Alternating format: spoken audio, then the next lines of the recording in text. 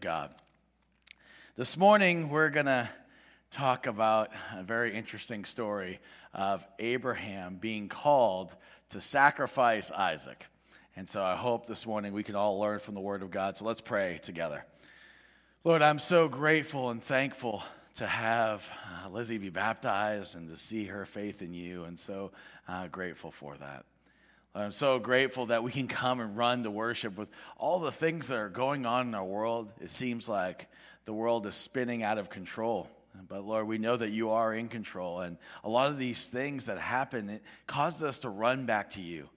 Lord, we know that you're our only hope. Sometimes we get so distracted with so many things in our life, we forget that. But with all that's going on in our world right now, it's good to be able to focus in on you.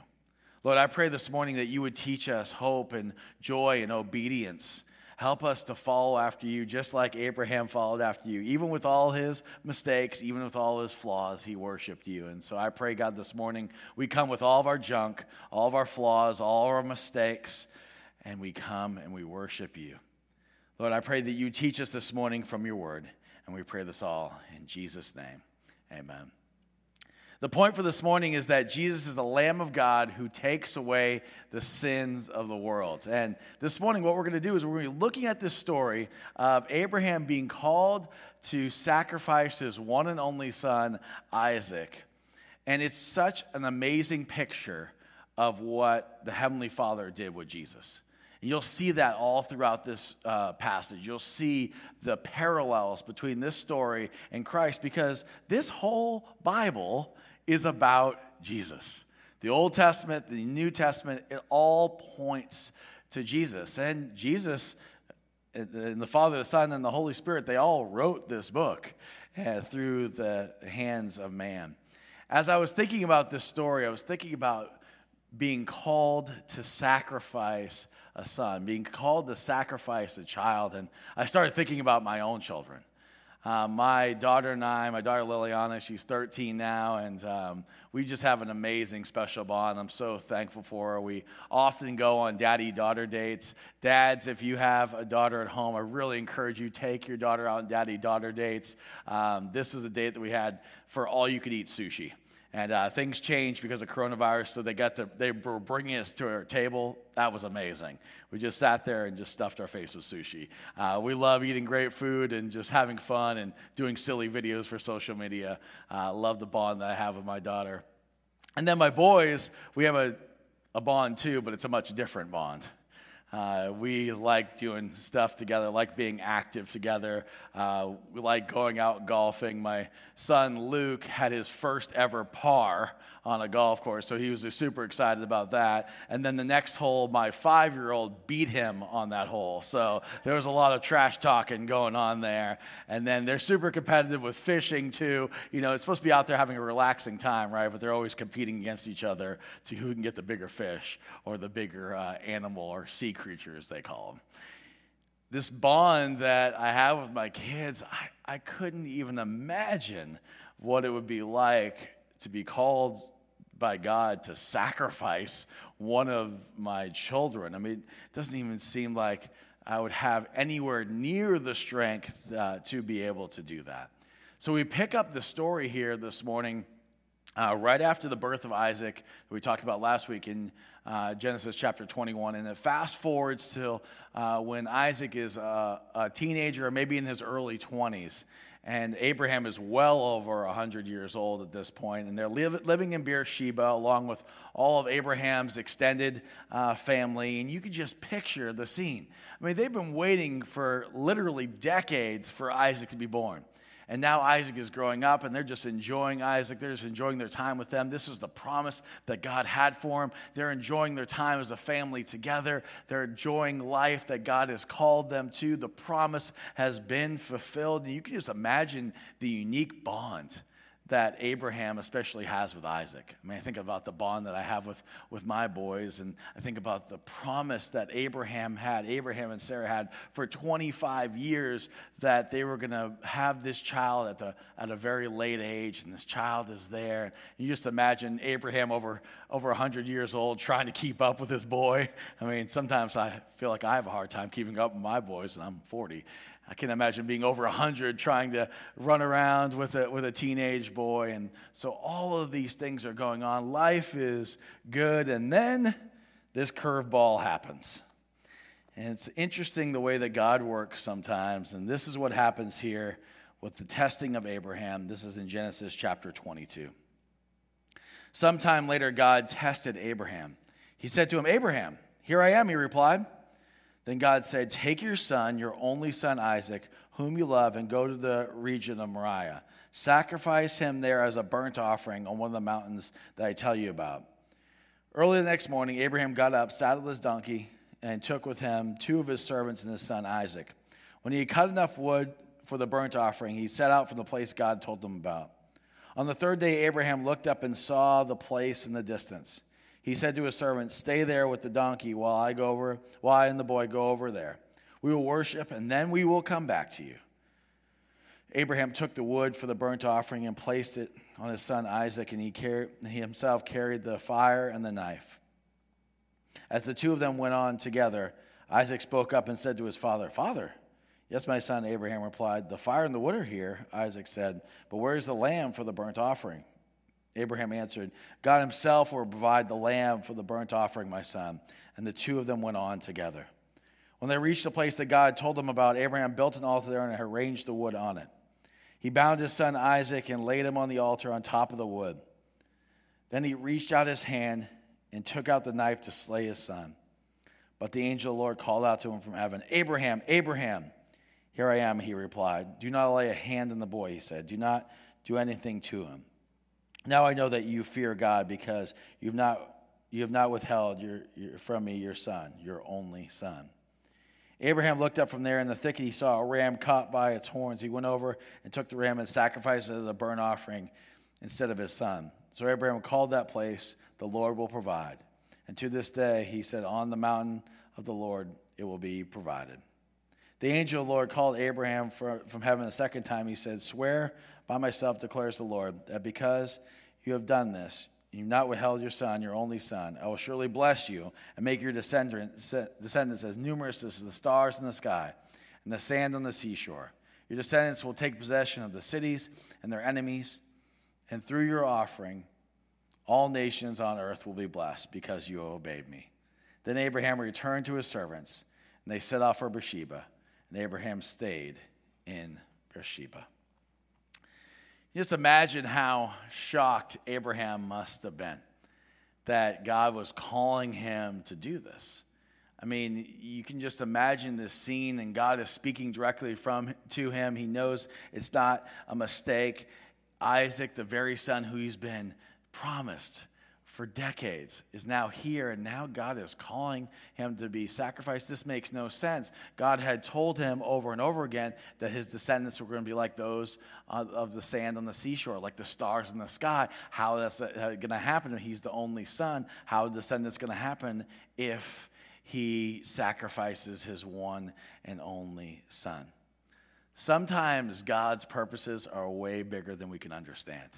Do you ever find yourself asking, "God, what on earth are you doing?" You ever ask that? I find myself asking that a lot lately.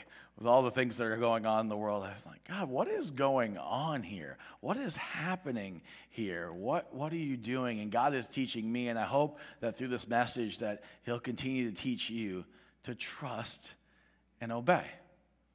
A lot of times when we think of obedience, we think of something bad. We think of when you're a child, you have to obey your parents or you have to obey the rules. But with God, He loves obedience because He knows best for us. He knows the whole plan. He knows the whole picture. Now, we don't earn God's favor by our obedience. I want you to understand that. That like sometimes people think that's like a Christian karma system. It's like if I do this, if I go to church, if I go to small group, if I give to the church, then this is what's going to happen. God is going to give me all of these things. It doesn't quite work that way, and I'm glad it does not work that way because I think about all the ways that I fall short, all the ways that I don't obey God, all the ways that I don't follow what God's word says. I'm so thankful that there is grace and there is mercy. As we look at these scriptures verse by verse, we see a lot of things that stick out that I think is really important that we understand. It says here in verse 1, it says that he tested Abraham. This word tested in the original Hebrew is a word that means something like a jeweler looking at a precious gem or precious metal and trying to figure out what's in that gem or what's that jewelry worth. It's really examining it. It's really checking it out. And so this is what God is doing. He's examining Abraham. He's trying to figure out where his faith really is. Then we start seeing the parallel between this story and the story of Jesus, as the whole Bible points to Jesus. It says, take your son, your only son. We hear that later on with Jesus, don't we? There's an emphasis here.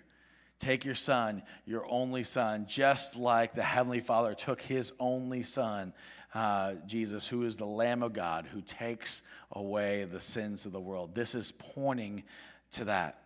This is happening in the region of Moriah, and even now today there's a place called the Dome of the Rock, which actually is a Muslim temple, where this place on Moriah was supposedly to take place. This is the place that if you went inside there, it talks about Abraham doing this sacrifice there, and it's just so interesting that's a Muslim temple now.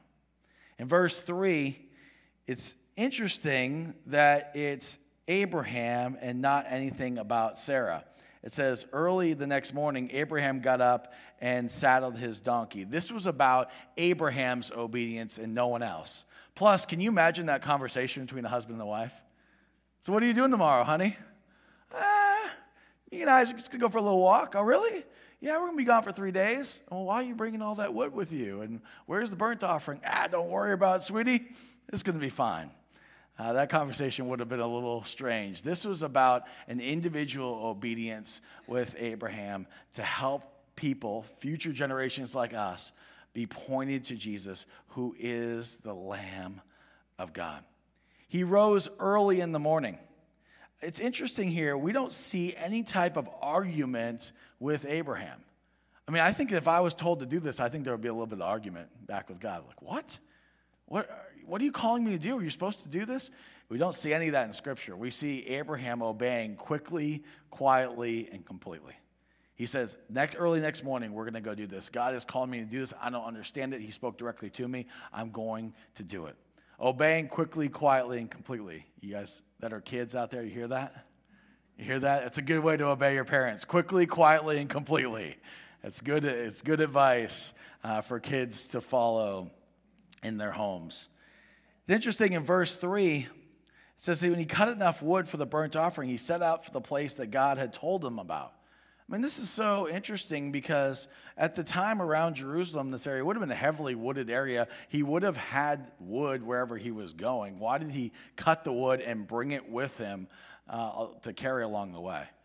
I think it was a form of accountability for him, that he really wanted to follow what God had told him. He didn't want to have additional steps when he got there because that would have just delayed him from making that decision that he knew was going to be a really, really, really difficult decision to make. He wanted to follow after God, so he said, okay, I'm going to get everything together. I'm going to have everything prepared ahead of time. And this is another way that's symbolic of Jesus, that ahead of time, the Heavenly Father, before the foundations of the world, were getting things ready, preparing for Jesus to be the Lamb of God who takes away the sin of the world. You might have noticed when I read through it the first time, it says, on the third day, Abraham looked up and saw the place in the distance. Here's another parallel, that on the third day, Jesus died and rose, and he died, and on the third day, he rose from the dead. Verse 5 is really interesting to me and such a picture of faith here, and I long to have faith like this. He says to his servants, stay here with the donkey while I and the boy go over there. We will worship, and then we will come back to you. You notice he says we. He's saying we're going to go and worship, and he fully counted on coming back with Isaac. Now, why would he have thought that? I mean, God said that he was going to go and sacrifice, but we see a picture of this in Hebrews chapter 11, verse 19, where it actually says that he even believed that God could raise Isaac from the dead after he sacrificed him. So he knew that God had promised him that there would be generations that came from Isaac. He knew that wouldn't be possible with him being dead. And so he knew God was going to do something. And so he says, we're going to worship and we're going to come back to you, even though he had no idea what it was going to be like. The symbolism continues here between this story and Jesus in verse 6. Abraham took the wood from the burnt offering and he placed it on his son Isaac. I mean, this is such a parallel to Isaiah chapter 53, verse 6, where Scripture says that God laid on Jesus, the iniquity of us all. He laid on this wood on Isaac, and God laid on all of our sins on to Jesus. And then it says that he took, he took fire and he took a knife. You know, there was sacrifices for sin. There was having sin in your life was costly, and in order to atone for your sins, you had to sacrifice. And so there was lambs that were being sacrificed all over the place as a symbol of how costly our sin is. And then when Jesus comes, he's the Lamb of God. He's the ultimate sacrifice. That's why when you guys come to church in the morning, you're not carrying little lambs with you. You're not coming into the church service with lambs to have them be atoned for your sins, because Jesus is the ultimate Lamb of God who takes away the sins of the world. But at this point, they were still doing sacrifices. In verse 7, it takes Isaac, and maybe he was just being respectful, or then he finally realized what's going on here. He spoke up and he said to his father Abraham, "Father, yes, my son, the fire and the wood are here, but where is the lamb for the burnt offering?" You just picture Isaac kind of looking around. Okay, I know we're sacrificing. I've done this many times with my dad before. There's a missing piece here. There's no lamb. There's nothing to sacrifice. What is going on here? And he starts wondering that. And Abraham answers him and says, "The Lord himself will provide the lamb for the burnt offering, my son." And it's interesting that Isaac doesn't question it. I live with a teenager in my house. There are lots of questions that happen, right? But here it doesn't seem like Isaac is questioning. He's just going along with what his father says. What an interesting piece of Scripture. In verse 9, they reached the place that God had told them about, and Abraham built an altar there, and he had built many altars to the Lord, as you remember, as we've been going through all of Genesis, but this was going to be a very different, special altar. He arranged the wood on it, and he bound his son Isaac. Now, this is really interesting about the obedience of Abraham and the obedience of Isaac, because you have to remember, Abraham is over 100 years old, well over 100 years old, probably about 120 years old at this point. And he's trying to bind up a person that's 18, 19, 20 years old. I mean, there's no way Abraham could have done that without Isaac also submitting to the Lord. I mean, if he didn't want to be bound up, he wasn't going to be bound up.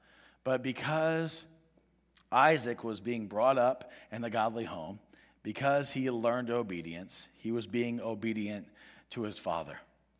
Then verse 10, we start getting into the dramatic movie scene right here. Isaac is all bound up. He's on the altar, and Abraham raises up the knife. You can just hear the dramatic music happening. And then God says, "Stop. Abraham, Abraham, here I am. Do not lay a hand on the boy. Do not do anything to him. Now I know that you fear God, because you have not withheld from me your son, your only son." And I have to tell you, when I read that scripture, and I've read through it many times, when I read it through this week, I thought, wow, Abraham was willing to give up his son. There are so many things in my life that are far less significant than a child that I'm not willing to give up to God.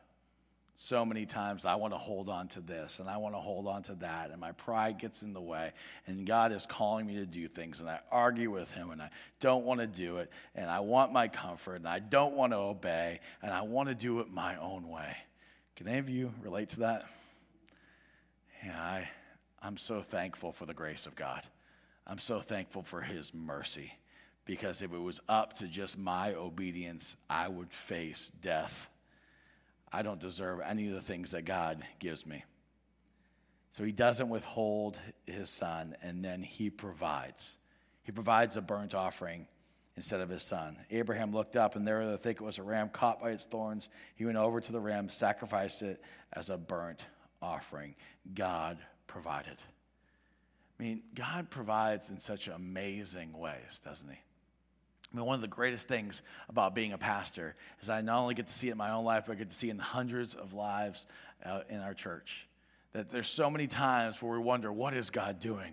How is he working through this? I don't understand his plan. He's calling me to do something. It makes no earthly sense. But when we follow after him, he always provides. Sometimes it's not the way that we think he's going to, but he always provides. And that's why this story, I think, is so important, especially in the time that we're going through right now. Have you noticed that there's protesters in our country? You guys notice that? It's hard not to turn on the news without seeing some protests, without seeing some riots. I believe that the protesters definitely have one thing right. They believe that the world is broken. I believe that they have that right, but they don't know the solution. I talk to many, many people and talk to people all the time about what's going on in the world. I think we all agree that the world has trouble, that the world is broken. But I think that many people in the world, they don't know really what the problem is. They have the wrong problem and they have the wrong solution. We as believers in Christ, we know what the problem is. The problem is sin. The problem is in us. The problem is in you. The problem is in I. We sin. We fall short. We don't follow what God wants for us. That's the problem. And the solution is what? What is the solution? That's right. You can say it. Whenever you get asked a question in church, 90% of the time, the answer is Jesus, all right? So just, you can be confident. So what's the solution? Jesus. That's right. I can hear you at home, too. The solution is Jesus. And who has that solution? Who has that? Us, the church. Brothers and sisters, we have the solution. And so as protesters are going out, as rioters are going out, they recognize there's a problem. They recognize the wrong problem. They recognize the wrong solution. But we know that Jesus is the Lamb of God who takes away the sin of the world. Think about that for a second. The bad news is that there's the sin of the world. There's sin everywhere. There's sin all around us. And we see that probably now more than ever. The good news is that Jesus takes it away. He takes away the sin of the world when we trust in him. He's the one that removes it. He's the one that puts that sin on him. He's the one that is the sacrifice. He's the one who takes away the sin of the world. And when he takes it away, he takes away the guilt of sin. He justifies us. If you heard the word justification, he takes that away. He forgives us. He also breaks the power of sin in our life. He breaks the power of sin and leads us away from sin. That's called sanctification. That's God working in us. That we're always going to struggle with sin, but more and more he's drawing us away from sin and towards him. And he breaks away one day the presence of sin. One day when Jesus comes again, or when we as believers go to him in our death, we'll be in a place where there's no more sin, where there's no more pain, where there's no more riots, where there's no more coronavirus, where there's no more hurricanes. There's no more any of that. All there is all the good things of the world without any of the bad things. A new heaven and a new earth. He's going to take away all of that sin. Listen, have you put your faith and trust in Jesus? Obeying God can be difficult. The first act of obedience that he asks us to do is to put our faith in him. He came, he lived a perfect life. He died on the cross. He rose from the dead. This picture of Abraham and Isaac is showing that. It's pointing towards Jesus. You're being pointed to Jesus. If you're hearing this right now online or you're here in person, you've never put your faith and trust in him, won't you do that today? It's the most important decision that you could ever make. Because on our own, we are left for dead. On our own, we are in our sin, and we desperately need Jesus. Trust in him. You can do it right where you're at online or right here in your seats. Let someone know about it. We'd love for you to be able to come to know Jesus and live a life where there's joy and peace and obedience, where he points us to the way that he wants us to go. If you are a believer in Christ, then behold the Lamb of God. John, in his gospel, he calls Jesus lots of different things, but one of the most powerful things that he calls Jesus is the Lamb of God. In verse 29 of chapter 1, it says, the next day John saw Jesus coming towards them, and he said, look, or behold, the Lamb of God who takes away the sin of the world. The word behold, we don't use that a whole lot, but it's to see something utterly remarkable. Behold the Lamb of God who takes away the sin of the world. And John is pointing all of the people that are around him to Jesus. That there's no other place to find salvation. There's no other place to find hope. There's no other place to find eternal life but through the Lamb of God. He's the one that takes away the sins of the world. He is the sacrifice that we need to count on. He is the one that we need to give us righteousness and hope and joy and peace. It's really interesting. All through Scripture, the Lamb was of vital importance. And if you look at all the ways that the Lamb is talked about, especially in the Old Testament, it's all pointing to Jesus. See, all lambs for sacrifices had to be brought to Jerusalem. And it's interesting, most of the lambs that were brought to Jerusalem were raised in Bethlehem. And what an interesting parallel there. And they were offered to the high priest. And often the father had to choose the lamb at Passover, and our Heavenly Father chose Jesus, the Lamb of God. The Passover instructions declared one lamb per family, and in Christ we are all united as one in one family because of what he has done. It took 4 days to inspect the Passover lamb, and that's the same amount of time that the people of Jerusalem tested and quizzed and challenged Jesus for 4 days. And those people included the high priest and the Sanhedrin and the Pharisees and the Sadducees and others. The sacrifice of the lambs took place in the morning and the evening, typically at 9 a.m. and at 3 p.m. That's when the Passover lambs were killed. And if you look at the time that Jesus was placed on the cross, it was at 9 a.m. during the morning sacrifice. And the time that he died was the evening sacrifice at 3 p.m. See, this whole scripture points to Jesus. This whole scripture is having us be focused on what Jesus has done for us. That's why it's so vital. That's why it's so important that we pick up God's word. When we pick up God's word, we see the whole story unfolding. You think about all the different authors, all the different places, over 2,000 years being written, and it all has one unity of Jesus being the Lamb of God. I want to close with a couple of scriptures this morning in John chapter 15 and 2 Corinthians chapter 3. Listen to what it says here in John 15. I'm the vine and you are the branches. If a man remains in me and I in him, he will bear much fruit. Apart from me, you can do nothing. Behold the Lamb of God, that we would remain in him. With all the distractions in this world to distract us from remaining in him, from focusing on him, behold the Lamb of God.